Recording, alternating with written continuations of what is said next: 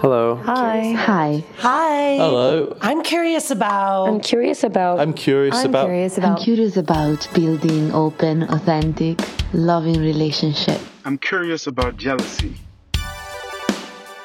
I'm curious about polyamory. Does it just mean that you're fucking all the time? How can I tell my parents that my partner is already married? I'm curious about How do you know when you're too busy to have another relationship? I'm curious about dominant and subordinate relationships. I'm curious about sexual health. How can relationships evolve with people as they grow and change? Did you see those ads with the cacti, really phallic cacti? It's a brand that was entirely male oriented, and then they were all over the subway. They were these like giant, like essentially penises that are just just like everywhere. There's they're appeared. cacti, but they're penises. Yeah.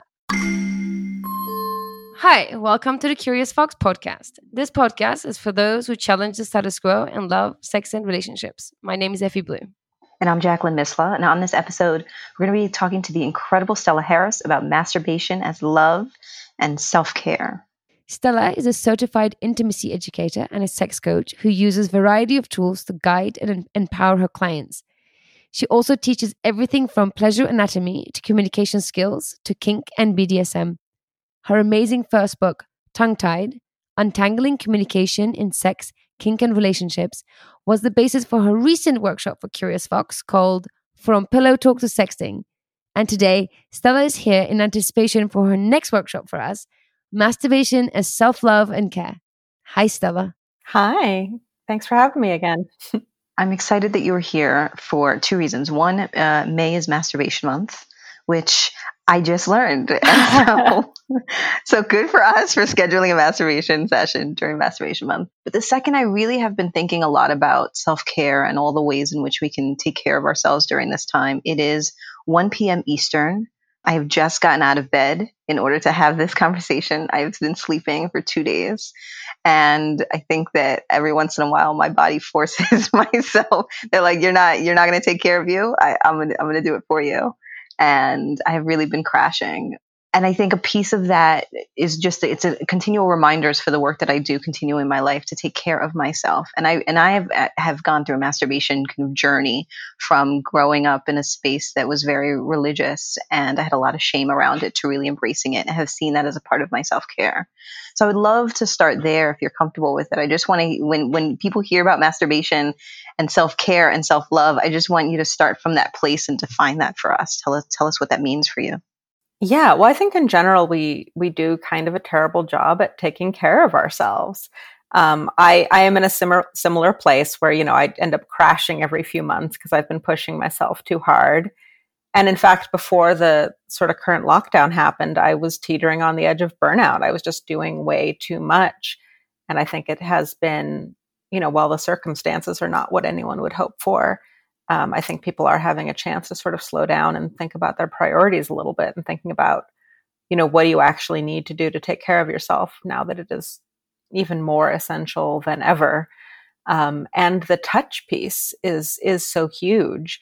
I mean, you are not alone in growing up with, shame or mixed messages around masturbation. That is one of the main things that comes up with any of the clients who come to see me. People have had very complicated relationships with their bodies, with masturbation. And that is so essential for, if you do want to have any kind of partnered play or partnered sex, you need to know what you like. You need to learn that on your own so you can talk to other people. But you also just need to have that relationship with your body, even if it's not going to be shared with anybody else. And I think especially right now, while a lot of people are suffering from a lack of touch and a lack of intimacy. And I think it's important to realize how much of that you can provide for yourself. Some of the same effects, some of the happy brain chemicals that we get from snuggling with other people, we can actually generate for ourselves. And our bodies actually don't always differentiate where a touch is coming from. We just don't usually spend a lot of times even, squeezing our own shoulders, stroking our own arms. We just don't think about giving ourselves that kind of loving care. And when it comes to masturbation, I think a lot of people treat it sort of utilitarian. Maybe they'll have, a quick orgasm before bed so they can get some sleep, something like that. It's not, but they're not romancing themselves. They're not lighting candles first. They're not taking time with it. It's just, almost like brushing their teeth. Mm-hmm. I love that idea of romancing yourself. Love thyself, romance thyself. I think it's definitely something to think about, because we don't think about it in that way. I think it's almost like having intimacy with yourself, like having an intimate moment generated by yourself with yourself. It's kind of what I'm getting from that. Like, sort of romance yourself is what it makes me think of. Yeah, and just remembering all of those sensual pieces. I've been trying to remind myself, certainly not daily, but maybe weekly if I'm really on top of it. I just did this yesterday, lighting some candles, some incense, before I take a shower, because even that, it doesn't have to be sexual. It can also just be sensual, just remembering to enjoy that experience. Physical warmth can actually do some of the job of emotional warmth for us. So taking a hot bath or a hot shower, having a hot beverage, that can go a long way towards building some of that comfort that our body needs and that helps settle our mind. And doing that in sort of an intentional way where you're like, okay, I'm setting this candle, here on the counter. And that is also setting an intention, saying that while this is lit, it is creating a container for a certain kind of experience. Yeah, can we talk a little bit about that? I guess maybe the journey from shame to creating an experience. I mean, I love that language of, as opposed to seeing it as utilitarian and something like scratching an itch, which I think is probably how I would have described it for a long time, to really having an experience. I think for myself, and I actually shared in our last podcast episode, it naturally came up around when I was younger, again, grew up really religious and actually didn't even know what the word masturbation was until probably high school. I just knew that I had essentially an itch that needed to be scratched. And I remember sharing that with my mom one day and saying, I have this tingling feeling. I was probably maybe like 10 years old. And, it makes me want to like touch it. And I remember she said to me, "That's disgusting." And that stuck with me. And I just knew that was wrong. And then certainly being in the church space, understood more and more. And so I really, for years through high school and college, struggled with not trying to stop myself from doing it. And then inevitably it would happen. And I would just feel such tremendous regret and remorse. And it wasn't until I was married with my ex-husband that when I was in a married space, it felt like, oh, okay, sexuality now, I've gotten some permission to be sexual, and I was able to explore it more. And throughout my journey into non-monogamy and into my own sexuality, I've been able to embrace masturbation as a way of taking care of myself, to the point now where I do more set and setting and, like, okay, this is my time now to do this. And I'll tell my partner, as opposed to kind of quietly and secretly doing it next to them in bed after they fell asleep because it felt shameful. And so I've gone through this evolution, and I still think that there's a ways to go in terms of creating a real experience. And so I'm interested in the work that you've done for yourself and with your clients around that journey into creating experience. Yeah, I mean, at first I will say I don't think there's anything wrong with, the utilitarian style. It can't be a multi-hour adventure every day. We just don't have that kind of time. So if it's, utilitarian part of the time, I think that that's fine. But I do think that creating the experience can be valuable. And, I'm definitely guilty of being kind of lazy about this a lot of the time, even for myself. And I have to remember sometimes to take better care of myself. When it comes to doing this for myself or sort of building this with clients, I frame it with clients often, depending where they're coming from and what they're open to. But when I have people who are open to a little bit of woo, I like to frame it as sort of building a personal ritual and starting with sort of each of the elements or each of the senses. So thinking about something like lighting. Does this feel like something you want to do at night and in the dark, or, maybe with a couple of candles? Or does it feel like something where you want to do it when the sun is streaming through the window, and maybe where you can lay an array of sunshine and sort of connect with, nature or the outdoors in that way? Do you want the window open so you're feeling a breeze? Or do you want the curtains shut and like having a cozy space? So just sort of moving through one element at a time. What temperature do I want the room to be? What do I want the lighting to be? Do you want to be cuddled up under covers, or do you want to be completely exposed to the air? Do you want to see yourself, or do you want it to be a little more hidden? And thinking about the tools that you're going to use. Obviously as a sex educator, I am completely in favor of sex toys. They're tools. That's what we have them for. And also I think it's nice to explore your body with your hands sometimes. I think it can be nice to be able to do a combination. When people are using toys, I've worked with clients about treating those like ritual objects. It's especially nice with toys that, can be washed. So something that you can get wet. So one of my favorite toys is made of stainless steel, so that, you can put that through a lot. So how would you treat that, as a ritual object? Do you store it in a particular way? Do you have a nice silk cloth that you wrap it in before it gets put away in the nightstand? What do you do for it when you pull it out? What about when you're going to wash it after use? Like, is that something that you could ritualize? The way that it's being washed.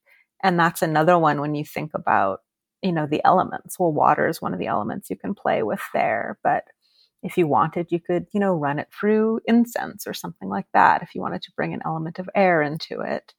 And then again, the sensations that you bring into it, if you're, wrapping it in something special, putting it away somewhere special. And that can also help set that intention that this is something special, rather than something that gets, tumbled in with a bunch of other stuff in a junk drawer, or if it's sort of wrapped up and put away nicely. Yeah, the precious toy that lives in your bedside table. For sure. Yes. Yeah. Actually mine, so on the nightstand next to me, I have the Eva 2, which is a Dame product. Mm-hmm. And it comes like almost with its own little like habitat, its own little igloo, and it's plugged in, and it's like this light pink color, and at night it'll glow, or it'll kind of like pulsate glow, almost like play with me. I'm right here. Like enticing you. It is, and it's so like lovely, and just the texture of it is beautiful, and the shape of it, and it really does feel like that's where it lives, and we communicate with each other, and when I take it out, it's special. It's a great product, and so it made me really think about that, exactly what you said, like, oh, there is ritual around that for me. I hadn't even thought about that. Yeah, and that particular product is something that you kind of like.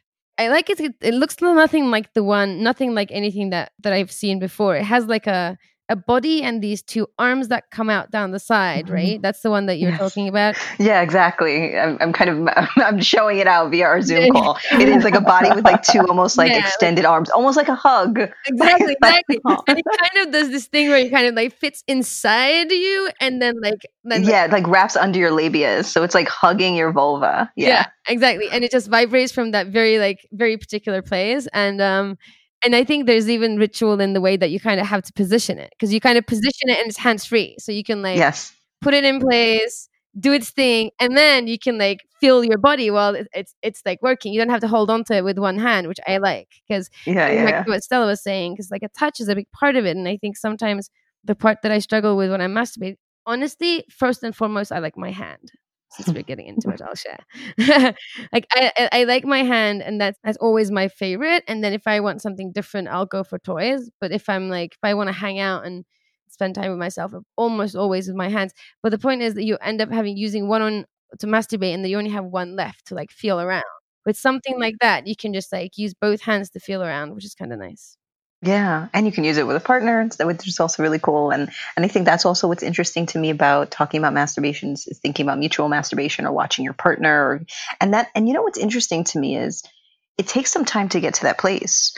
You can have sex with someone for a long period of time, and still they may not feel comfortable masturbating in front of you, or you in front of them. And that, I think, is so fascinating, that there is still an element of privacy that relates to self-touch, that even sometimes there feels some caution or shyness around sharing that with a partner.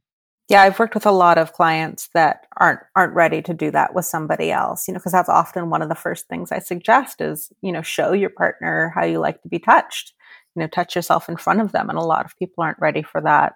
Sometimes mutual masturbation is actually easier, because then at least each person is partially distracted versus, completely putting on a show with, someone just staring at you and watching. And the other thing, you'd mentioned a little bit about, hiding under the covers while your partner is sleeping.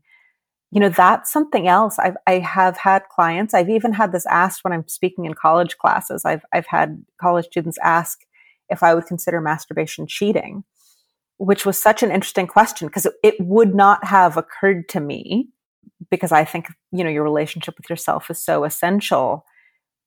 But I do hear this theme sometimes from students or clients as though sexual energy is this finite resource and it is somehow cheating your partner out of that if you, use it on yourself or waste it on yourself. So there we have this assumption, first, that it's a finite resource, and second, that it's something your partner then owns. So whether or not your partner owns it, I think that is problematic, but also I'm going to say everyone gets to make their own choices about how they regulate their sexuality. But at least the piece about it being a finite resource we know is not true. It's more like a muscle that we can exercise. So the more often we experience arousal, the more often we experience pleasure, the more able we are to do that. So masturbating more is actually more likely to increase our interest in partnered sex or in sexual activity with other people. So there's nothing that is being wasted. We're not going to run out of sexual energy if we use it up on ourselves. Sometimes there's a physical element, for somebody with a penis, there might be a refractory time. So if somebody masturbates and ejaculates, they might not be ready to go with a partner, in the next hour or two. For some folks, especially later in life, sometimes maybe not even that day, but that can also help us reframe what we mean by sexuality, because that's sort of assuming that either penetration or ejaculation or orgasm are the only kinds of sexual adventures with other people that matter. So the way we're talking about touch with ourselves, it can also be a reminder that kind of touch with other people is a completely valid sexual experience. It doesn't have to contain these particular elements. It's interesting. I asked this question, similar question, when I'm talking about non-monogamy, actually mostly when I'm talking about monogamy. And I do ask the question just to get people to sort of think about it is, is masturbation cheating? Is sexting cheating?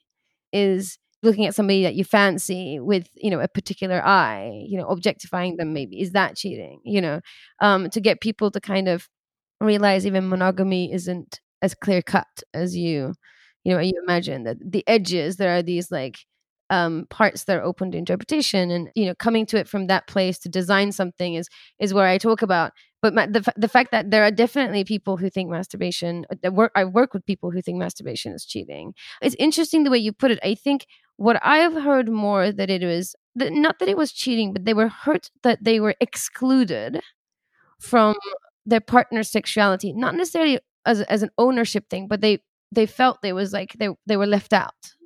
And I think that's another maybe reason why it's harder for people to sort of think about their partners masturbating sometimes. Yeah, I've had that with when I'm working with half of a couple, heard sort of kind of jealousy. Like, I've had someone who said oh, I know if my partner goes and takes a shower and masturbates, and they're jealous and they feel left out. And I think that can come from a few places. I think sometimes it does come from that fear of scarcity. I more often hear that when people aren't also getting their needs met. I never hear that from people who are having tons of sex and are having as much sex as they would like. I hear that from people who want to be having more sex and then feel hurt or threatened in some way if their partner is masturbating when they're not having sex. And it is important to note that those things can come from different places. Mm-hmm. It fills different needs. Masturbation and partnered sex can fill different needs. And so again, it is not sort of, there's this finite pie of sexuality and you're deciding where it goes. But people are often in the mood to masturbate when they're not in the mood for partnered sex, and vice versa. I also work with tons of people who really enjoy partnered sex and are kind of not that interested in masturbation. The stuff that they're getting from partnered sex is difficult for them to replicate. So they're not necessarily interchangeable in that way. And I think too, when people live together, that can be something tricky to negotiate, especially if people, they live together, they share a bedroom, especially if it's a small space.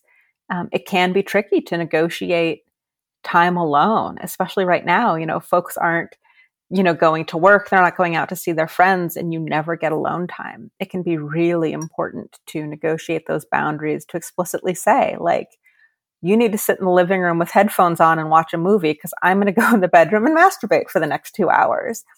And that's a trade, that everybody gets that time. Like, okay, Tuesday night is my night, Thursday night is your night, and making sure that people still get that time.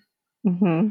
Yes, to all of that. I think interesting. So Jackie and I have this conversation every now and then. It comes up about her experience with masturbation and my experience with masturbation.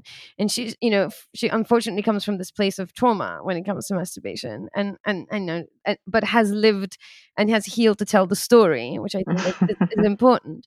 And I come from the other side of it all, where I just never got the memo about shame and sex. Like, I moved and then it got mailed and it got lost in the mail. So just somewhere along the line, I lucked out.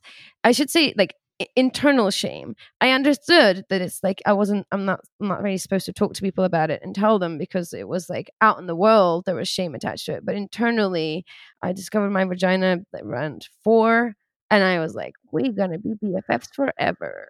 That's my experience. And when I hear you say the sort of being ritualistic about it, feeling good about it, how it doesn't mimic like regular sex, or partnered sex, I should say. I completely agree with you. It's like time that I like to spend with myself. That is where I work things out. Sometimes it's where I like figure out, like, connect with my own body and see what's going on. It could be that I'm, actively going a specific place, and I'm just through this kind of personal intimacy. So I do find it to be like an important part of self-care and self-connection. Yeah, I sort of figured out some of the ritual aspects when I was really young. I also was lucky to not get shamed early on from these things. I remember my mother, when I was pretty young, the only guidance I got was like, this is something we probably want to do in privacy, like shooing me out of the living room. Like, this is not the genital exploration room. Like, you should probably be in your bedroom for this. So I'm very grateful for that. And then it took me, of course, years longer to figure out orgasm, because generally children are exploring their genitals from day one, but orgasm is something that comes a lot later. And I remember when I was first had figured out orgasm, making it something that was almost ritualistic. I remember that every time I orgasmed, I would make a wish, and this is at like 13. Like, I had my like early teen version of sex magic that I was making up for myself. And I didn't know anything about any of it. It just sort of felt like this sort of powerful thing. And like, oh, if I'm sending all this energy out into the world, I should do something with that. Yeah, I love that. I'm going to start making wishes. I hadn't thought about that. Oh, I remember also figuring out orgasm earlier as well, like earlier than my peers, because I told them about it and nobody knew about it. And then I was like, oh, okay, this is a thing that my body can do. And the other piece of it for me is, we're saying also, not that you only get to know yourself, but something that I do is, this is also maybe like the educator in me. Like, if I've just started having sex with somebody new, like a new play partner, and then you get that, the honeymoon period where you're like very aroused and thinking about them all the time. And then kind of, I've used time to masturbate to also figure out how I want to give them feedback about the sex, how to fine tune what's happening between us, as like almost like a demonstrating on myself of like, oh, this, they do it this way. Oh, this is how I prefer it. And then be able to work it out like with myself, and then to be able to communicate that with a partner. So I think it's also a good place to like not only get to know yourself, but work out how you want to talk about and address some of the, fine tuning of your pleasure, if that makes sense. Yeah, absolutely. Workshopping it on your own before you're bringing somebody else into it. And I tell this to people, when I'm teaching classes that are more anatomy based or technique based, I generally suggest to people, try this on yourself first. Like, if you're looking for your G-spot, if you're looking for your prostate, figure it out with your own body first, so you can give the other person guidance. It's fascinating to listen to you both talk about it. This idea of orgasms as magic. I mean, when growing up, it was like orgasm was like relief followed by immediate shame and undoing that. Like it feels so wonderful to hear about stories where that wasn't the case. And it makes me think now even about, you were talking about some shyness with partners in talking about or masturbating in front of each other. And I realize that we use a lot of code words. I think that's more around, so, at some point I might say like, I'm going to go play as opposed to I'm going to, or, more recently with my partner, I'll talk about DJing because of the move of the fingers on the, on the record. And so I'll say I was my own personal DJ right now. And so like, there are ways of talking about it that feel playful and transparent, but are not yet still for me as obvious as saying like, okay, I'm going to go hit one off or something like that. And so I wonder if that's natural. I wonder rather if that's connected to kind of my story as it relates to masturbation in my journey, or do you see that often in the clients that you work with, that even when they talk about it, there's some euphemism that's associated with it, some language? Oh, there's a lot of euphemism. I don't think anybody, I mean, in my office, almost nobody ever just like comes in and says, so when I masturbate, like this is not a word that anybody wants to say out loud. Okay. It's not a very sexy word, yeah.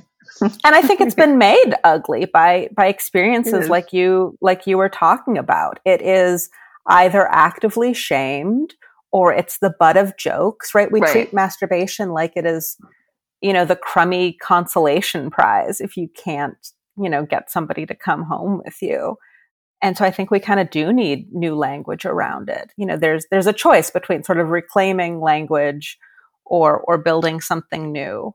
And I think that masturbation does have so many connotations now that turn people off, that talking about like self-love and self-care, I think that can be a valuable reframing and transformation. And I think it's valuable because, again, masturbation does, it implies genital touch to completion, to orgasm. And I think what I'm hoping to encourage people to do is more than just that. You could engage in self-love and care and never touch your genitals. Like if you are taking a bath, with candles lit and, you're running body oil over every inch of your skin, like that is incredibly sensual and is an act of self-love. But it doesn't have to incorporate your genitals, or if it does, it doesn't have to have orgasm as a goal. Because I think part of what I would love for people to do is explore the sort of pleasure potential of every part of their body. We think of these very limited erogenous zones, but there isn't a single part of your body that can't be touched in a way that feels good. So finding all of that, again, can be something that you spend more time on or ritualize or turn into a process. But we need more expansive language for that, because it's not, like you said, just sort of like, oh, I'm just going to go like bang one off, that, which again is fine. Sometimes it is scratching an itch, and that's fine. I mean, goodness knows I usually want to have an orgasm before I go to sleep at night. And it's like 3 minutes with my Hitachi. Like it is not, rainbows and sparkles every time I want to get off. Like it's true. Sometimes just for a little hit of energy or something. Or sometimes it is like I brush my teeth, I have an orgasm, I go to sleep. Like, and that's also fine. Like I'm not saying I have hours every day to dedicate to this practice. As I'm listening to you talk about it, it just made me realize that we say pretty much all this stuff about sex also. Mm-hmm. Like having a quickie on your kitchen counter, or having an all night, all morning, immersive experience. We just say make sure that you're getting all of that, and that it's working for you. I think it's a similar experience to masturbation. It's okay to like knock one out. It's funny how we all say it differently. I definitely have some like the British words I use as well, like wank. You guys don't? Do you say wank? No. Yeah, I don't say it personally, but I do miss that word. Having a wank. Really, it feels phallic. It is. It's probably phallic. Yeah, having a wank. But I think it's also like reclaimed for because it's like, why does it have to be phallic? So it has been reclaimed. But it's kind of again also I think is an ugly word for a beautiful experience. Can we talk about that for a minute? A little bit of the beautiful experience versus the ugly experience. And I'm interested into whether or not you believe that masturbation at any point could be unhealthy. So let me ask that question first, because there's a specific scenario that I have been through that I'm also curious about. But I'm wondering for you if it ever is unhealthy. I think any behavior can at some point become unhealthy. Like there's anything can become compulsive in some way. Generally if people come to me and they are worried, oh, I'm masturbating too much, I ask, what does that mean? Like, is it getting in the way of your day? Are you not able to make it through a work day because you're taking multiple breaks to masturbate? Or are you masturbating to the point that, is your skin raw? Are you harmed in some way? And, 99% of the time they think it is too much or problematic because of cultural messages. And it is pretty darn rare that it is actually disrupting somebody's life. But anything, we can use any behavior in a way that becomes an unhealthy coping mechanism. And masturbation is just one of those behaviors that can be on that list. I just think that we treat it differently than all of the other behaviors because we treat sex differently. Yeah. And it's interesting that you talk about it then that way in terms of coping. I think when I wondered to myself whether or not masturbation was healthy for me was when my nesting partner started another relationship, and it felt at the time really threatening and uncomfortable for me. And anytime I would think about their relationship, I would immediately feel triggered and feel anxious. And what I started to notice, and this took me time, is I would also then get really highly aroused. And in my mind, I translated that as like, oh, the idea of, my partner with someone else is sexy and does turn me on. And I wanted to lean into that. But then at some point, I think it started to feel clearer to me that it was almost my body's way of protecting me, of like, no, don't be sad or scared. Look over here. Like this is fun. Let's concentrate on this. And I actually realized it was less about me being aroused, potentially about their connection, and more about my body trying to distract me or heal me from something that felt like it was anxiety. And there was a moment where I was like, well, good for you, body. Like, look at you trying to take care of me. And then I also wondered, oh, was that unhealthy? Should I really be able to sit in this discomfort without distracting myself, almost as I would with food or watching something, disconnecting in some way? Was this an experience of disconnection rather than an experience of connection, which is what I thought that it was? So I don't know what your thoughts are on that. I'm still playing with that in my own head around what that has meant for me. It's important to be able to, sit with your feelings and feel your feelings. And also there's a point at which that can be too acute. It can be too much to manage at once. And masturbation and orgasm is a great way to manage anxiety. It does in fact reduce stress and reduce anxiety. And I wonder if, every time your partner was on a date and you felt a little anxious, like if you went on a jog to clear your mind, like, would you be asking if it was a problem that you went for a jog every time they had a date? Fair point. I don't know. Maybe. You're right. I think because it's related to sexuality is what made that feel different for me. I think you're right about that. And we do both, right? Like getting your heart rate up, they actually do very similar things. So in Emily Nagoski's book, Burnout, she talks about needing to complete the stress cycle. So when we are activated, when we're feeling stressed, when we're feeling anxious, that system was sort of built when we dealt with threats that would then go away. I think her example is like you get chased by a lion and then either you're eaten or you get back to the village and you're safe and you can like relax and celebrate. And in the modern day, we don't get to the other side of that, right? If your partner is dating somebody, that never goes away. It ebbs and flows if they're with the other person or if they're with you, or if you have work anxiety. Like there is never we're on the other side of it and we get to celebrate.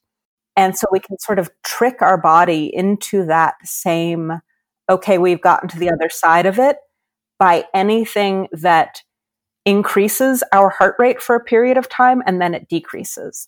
So exercise does that really well. Something counts as sort of cardio if your heart rate is up for 20 minutes. So if you go for a jog, if you're on a treadmill, or again, if you're masturbating or having sex vigorously enough that your heart rate is up for 20 minutes, and then your heart rate goes down afterwards, your body is able to have that experience of, heightened arousal and then you know, literally sort of the climax and the denouement after that, that lets your body see everything is okay now. So it's actually taking your body through this really important process. That's incredible. I am a runner, so that is helpful. Yeah. That cleared up a lot for me as to why I feel the need to run often. Yeah, that's really helpful. It's also the same effect of like, if you really want to relax a muscle, you can squeeze it really hard first and then you let it go and it relaxes even more. And then the contrast gives you a relief. It's the same kind of idea. You kind of, create tension and then release it. So everything else releases around it as well. So I think it's definitely a good tool. And anxiety and arousal are just about the same thing in the brain. I mean, there's a reason that anti-anxiety meds often kill people's desire. Because your brain being aroused is your brain being aroused. It doesn't differentiate between anxiety and sexual turn on. I mean, the word, I think the Latin word for hormone basically translates to arousal. Like anything that activates systems in the body, it all sort of is lumped together. So anxiety and arousal are very close neighbors. And so I think that's also sort of another reason that could be tied together when you're feeling anxious about this situation. And I think being able to pivot that into arousal, both something that you can manage in a positive way, but also so you can sort of go through that arc. That's definitely something that I've experienced in my non-monogamy. A partner gets home from a date and I'm kind of jealous and they're telling me about it. And if possible, I like to sort of sexualize that together. I've had sex with a partner while they tell me about the sex they had with the other person. And it's sort of using that jealousy, anxiety to heighten arousal and sort of choosing to use that the way that I want to, choose to channel that energy in a way that is useful to me.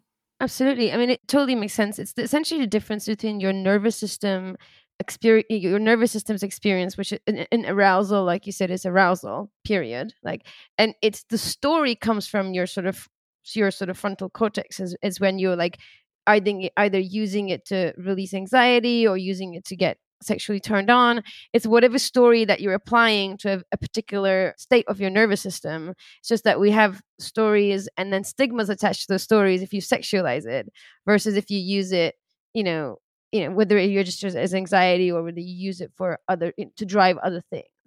So yeah, it's interesting. So next time you masturbate, Jackie, just pretend you're jogging is what I'm getting out of the story.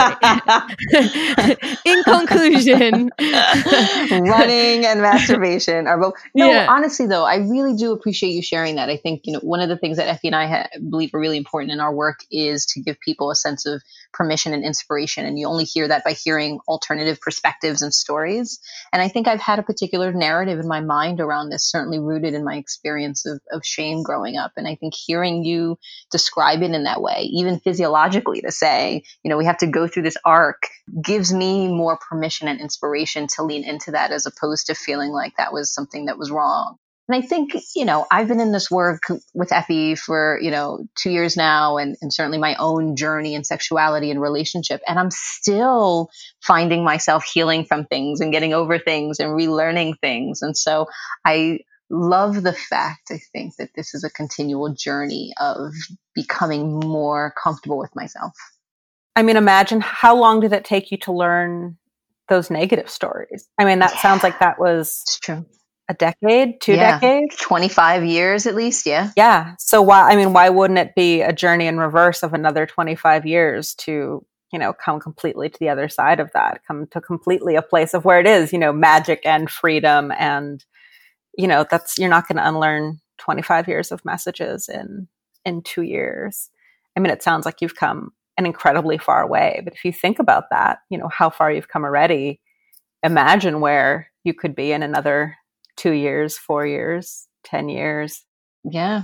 I like it. I'll have to report back. 2 years from now, me. I was going to say, I'm excited for this journey. So tell me a little bit about, some, particularly now we've referenced this, we're in social distancing time and people are either separated with or away from partners. And so I'm wondering if there are any particular tips or things that you have been sharing with folks? I think you've shared with us a number of them already today, but particularly during this time, either people who are on their own or people who are separated from partners, or maybe are not partnered, or folks are with partners, just ways in which they can continue to think about masturbation during this time of social distancing and isolation. I mean, I think the number one thing is remembering how much comfort you can provide to yourself. If you are social distancing such that you're living either entirely alone or you're living, not with people you exchange touch with, remembering how much of that need you can in fact meet for yourself, and doing your best to get, as many of those needs met on your own as you can. I think, again, it's not under circumstances I would have chosen. But I think in some ways it can be valuable that people can actually hopefully come out of this realizing how much of these needs they can meet for themselves. And when we're back to, dating and hookups and all of that, maybe there are times where you would, go home with somebody kind of like, I guess so, just because you want to, again, scratch that itch or get that need met. And now maybe folks will realize, like, actually, I can do a pretty darn good job by myself, and sort of can be more choosy about how needs are met. So I think it's important to realize how much of that you can do for yourself, and finding ways to, again, if you are missing somebody who is elsewhere, deciding whether or not that is something that you want to share.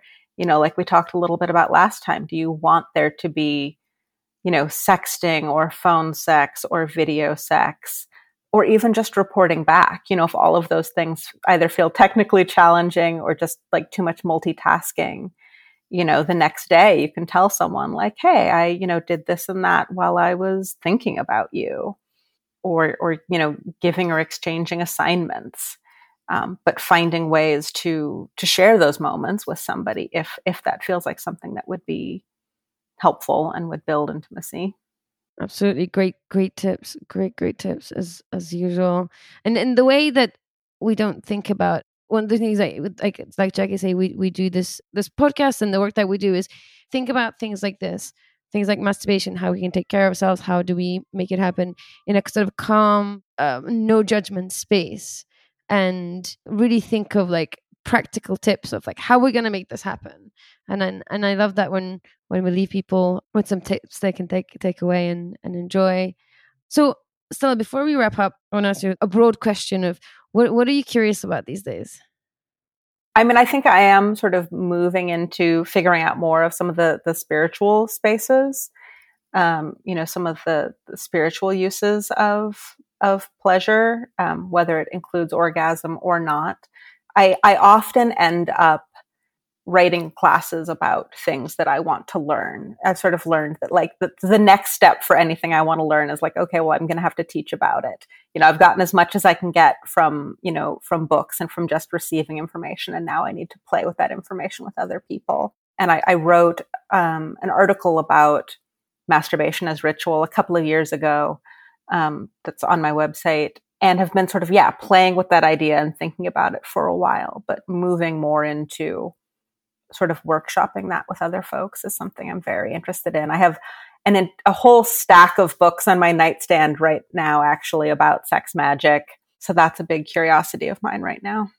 Yeah, and I think that's going to be your next event with us. You're going to be joining us in our virtual Curiosity Salon on Wednesday, May 20th at 7 p.m. Eastern. And you're going to facilitate a workshop on masturbation as self-love and care. And I will be sneaking a few of my little woo interests in there, but a lot of it will be practical as well. I love it. Yeah, absolutely. Absolutely. So first of all, you should come to the event on May 20th, 7 p.m. Eastern time. Stella's going to be helping us figure out how to make time for ourselves, discover the ways that we like to be touched, and explore all the ways that our body can experience pleasure. So you can find tickets in our bio in Instagram or on our Facebook page. And then you can find Stella in many different places, right? So at stellaharris.net, you can follow her at Stella Erotica on Twitter or and Stella Harris Erotica on Instagram. And she's offering coaching and classes online so that you can use the promo code STAY HOME for 20% off coaching. Yes, and you can follow us at We Are Curious Foxes on Facebook and Instagram. And we please ask you to check out our Patreon page where we provide all sorts of... I would say everything. That's why. So you get free tickets, you get guest tickets, you get ask me anything sessions with Effie, where once a month she goes on and asks and answers questions based on what people want to know. We have events that are specifically for our patrons. So once a month we have a social event where patrons come on and we hang out and touch base and do kind of fireside chats to see how everybody's doing and enjoy each other. You get free tickets to our soirees, which are our quarterly parties that we throw. Right now we're doing them virtually and they're super fun, and we've had DJs and we had a sleepover last time or pajama party. So if you support us, there are many, many ways in which we're going to thank you for your support of our community. So you're going to find us in all those places. You're going to find us on Patreon. You're going to like, review, and share this podcast because it really does make a difference, particularly if Apple or Spotify change the noise, give people some permission and inspiration to see the world differently via this podcast. And if you have a question and you want to share it with us, if something that you want us to explore on the episode, then you can do it a few different ways, certainly via all those platforms, Facebook, Instagram, Patreon, but you can also email us at listening@wearecuriousfoxes.com, listening@wearecuriousfoxes.com. You can give us a call. We have a hotline. It's 201-870-0063. And via that number, you can leave your question or a message and we'll play it on the episode and we'll answer it for you and for everybody else. Yeah, and before we let you go, we want to tell you a little bit more about our favorite sex toy brand that we mentioned in the middle of the episode. If you're interested in adding a toy to your masturbation ritual, we thoroughly encourage you to check out our friends at Dame. Dame Products is a woman-founded company making toys for sex that close the pleasure gap. Developed and tested by real people with vulvas, the toys are engineered to bring your solo and coupled play to new heights. Our friends at Dame are making the world a happier place, one vagina at a time. And they are extending 15% off to our listeners. If you go to dameproducts.com/CuriousFox, that's DAME products.com/CuriousFox, you'll get 15% off your next favorite toy. Once again, that's DAMEPRODUCTS.com/CuriousFox. Yeah, you want it. It has a little igloo and it glows at night. It is. I'm not gonna lie. They're good. They're our friends. I'm not saying it because they're our friends. I'm saying it because they're really good products. All right. Yeah. Until next time, friends, stay curious. Stay curious. Curious Fox Podcast is not and will never be the final word on any topic. We solely aim to encourage curiosity and provide a space for exploration through connection and story. We encourage you to listen with an open and curious mind, and we'll look forward to your feedback. Stay curious, friends. Stay curious. Stay curious. Stay curious. Stay curious. Stay curious. Stay curious.